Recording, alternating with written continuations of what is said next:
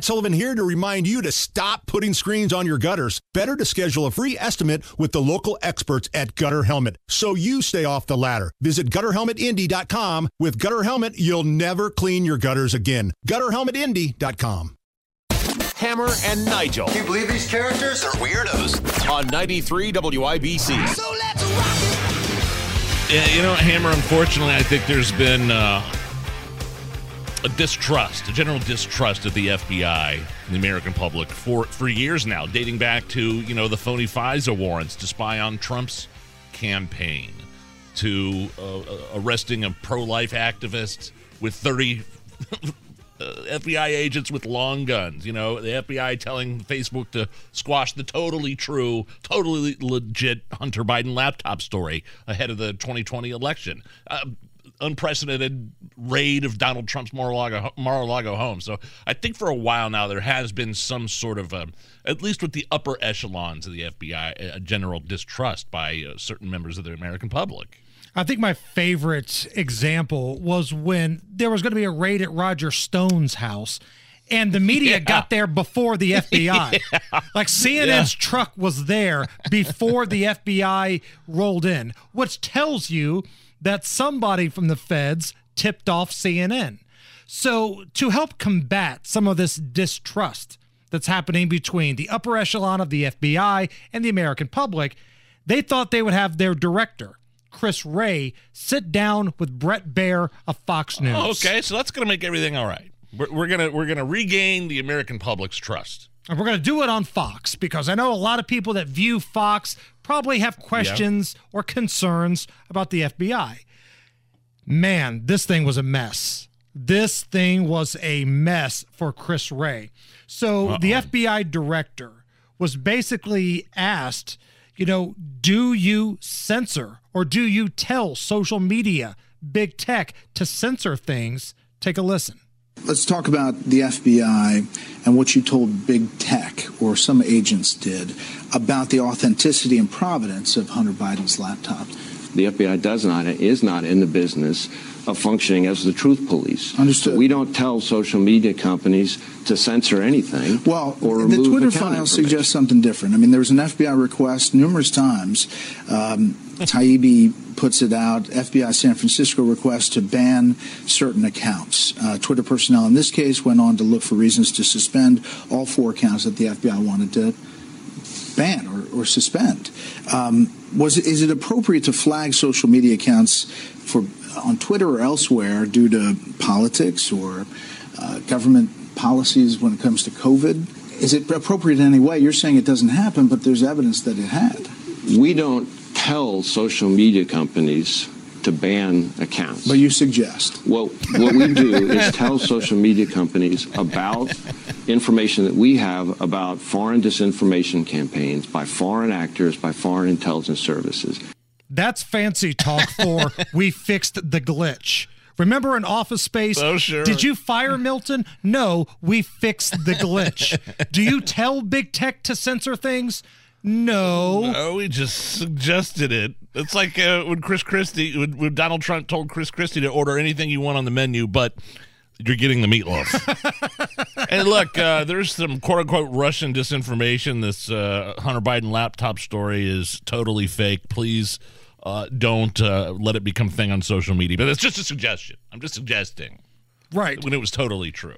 Meanwhile, they were doing that whole throat slash gesture the whole way. They're giving the suggestion, looking right at Zuck and Dorsey in the face.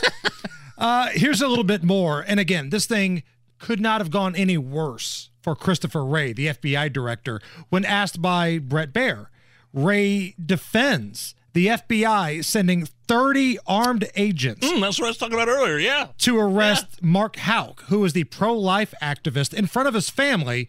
But when it comes to BLM activists who are burning buildings down, they didn't get the same treatment. There's that for a pro-life activist, but not that for a Black Lives Matter protester who maybe torches a federal building over the summer. So that disparity, that dichotomy, is what sticks in people's mind. I understand that people have their opinions. All I can tell you is that we have one standard, which is irrespective of ideology, of politics. In this country, it doesn't matter what you're upset about or who you're upset with. You don't get to express that upset with violence. And so we are agnostic as the ideology and focused on the violence. I don't know about that, Clark. You were talking about that pro-life activist, Mark Houck, was facing charges of disorderly conduct in front of an abortion clinic. The radical progressive prosecutor in that case dropped the charges. There was like a private lawsuit that was dismissed, and then the Department of Justice sends 30 armed FBI agents to raid this poor guy's house, and after he'd offered to turn himself in, now we'll come to your place with 30 armed agents and long guns and arrest you in front of your family, even after all the charges had been dropped. And then, of course, the million-dollar questions about January 5th and January 6th. Because if you remember, the first part of the whole insurrection was that there was some pipe bomber January 5th outside the Capitol. Yeah. Video showed somebody setting up a pipe bomb. Where's that guy? Well, we never heard anything about that. Oh. And to his credit, Bret Baier asked what a lot of us have been wondering for a long time. Did the FBI plant feds, undercover informants at the Capitol for the riots? On January 5th, 2021, a still unidentified person planted pipe bombs at the DNC and RNC, which diverted law enforcement attention and resources on January 6th. With hundreds of other January 6th defendants arrested over 2 years, how has the bomber still not been caught? Well, I will say that I have enormous confidence in the team, the dedicated team that is focused exclusively on that investigation, and we have devoted loads and loads of effort into that specific investigation. We've done investigative publicity, calling for the public's help. And so our folks are working very, very hard on that investigation. Did the FBI have undercover agents or paid informants or assets among the mob that stormed the Capitol on January 6th? Well, as I'm sure you can appreciate, Brett, I can't really appropriately talk about when, where, and how we use confidential informants. Is it classified? Well, we have information that is about any number of topics that is law enforcement sensitive. I didn't hear a no. And his whole angle is going to be, well, I can't really tell you. But if they didn't have anybody there, I feel like he would have told you. Ray-ups. Excuse me. Something in your throat right there. Ray-ups. Wrong pipe there. Sorry. FBI Director Chris Wray says he believes that COVID, and the FBI believes COVID, originated from a lab leak in Wuhan. So, as you note, Brett, the FBI has for quite some time now assessed that the origins of the pandemic are most likely a potential lab incident in Wuhan. And there are not a whole lot of details I can share that aren't classified. I will just make the observation that the Chinese government, seems to me, has been doing its best to try to thwart and obfuscate the work here, the work that we're doing, the work that our U.S. government and close foreign partners are doing, and that's unfortunate for everybody. I think a lot of the media has been trying to obfuscate what appears to be the truth now, that the lab leak theory was true. I know there's parallel investigations and degrees of confidence in these investigations, but you heard him right there. You were a conspiracy theorist if you thought that, oh, wait, lab leak, come on, please. It came from a bat in a wet market. Now, wait a minute, hold on. Just the other night, Stephen Colbert and whoever Comedy Central is limping to the finish line with on The Daily Show, they were laughing at the Department of Energy, saying, yeah, we've got reports that say it came from a lab in Wuhan. And now the FBI, who some of these folks have been carrying their water for a long time, come out and say the same thing.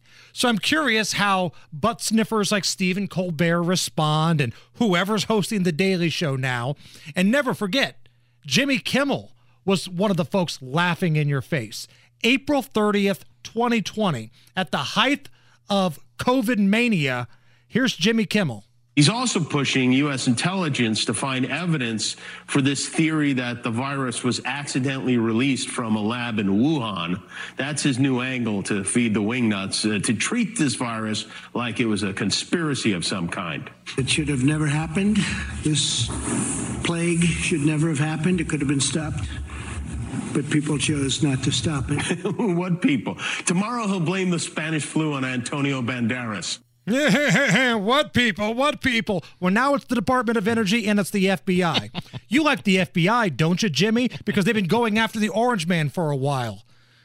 These people, man, they're all scumbags. They're all in the tank, every one of them. I just don't think Christopher Wray did himself any favors in that interview last night. And for me, again, I'm not talking about the rank and file FBI guys that are knocking down doors, but it's just like, you know, it started for me with the Steele dossier. It was all fake. There was never any collusion with Trump, never any evidence of collusion. And then, you know, Christopher Steele working alongside Fusion, GPS, and the FBI, knowing it was phony, used it to get the FISA warrant to spy on Americans in the Trump administration. That's kind of where it all started for me. It's like, wait a minute, something shady's going on here.